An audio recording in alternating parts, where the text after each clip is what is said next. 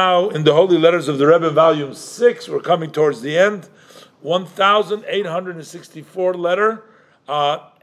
This is the end. There is no exact date. It's Shili Elul Tavshin Yud Beis, towards the end of Elul in Tavshin Yud Beis. And here is the middle of a long letter. This is just a small piece that they copied here. It says, as far as Yom Kippur goes, for sure you will conduct yourself based on the instructions of the expert doctors.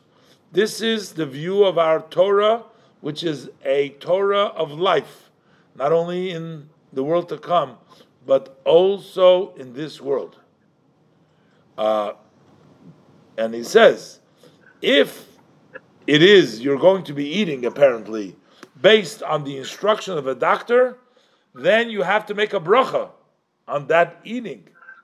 Because the idea of a bracha is to draw down godliness and to elevate the sparks, that takes place specifically through eating. And you can't do just to thought and intentions, machshava kavanas alone.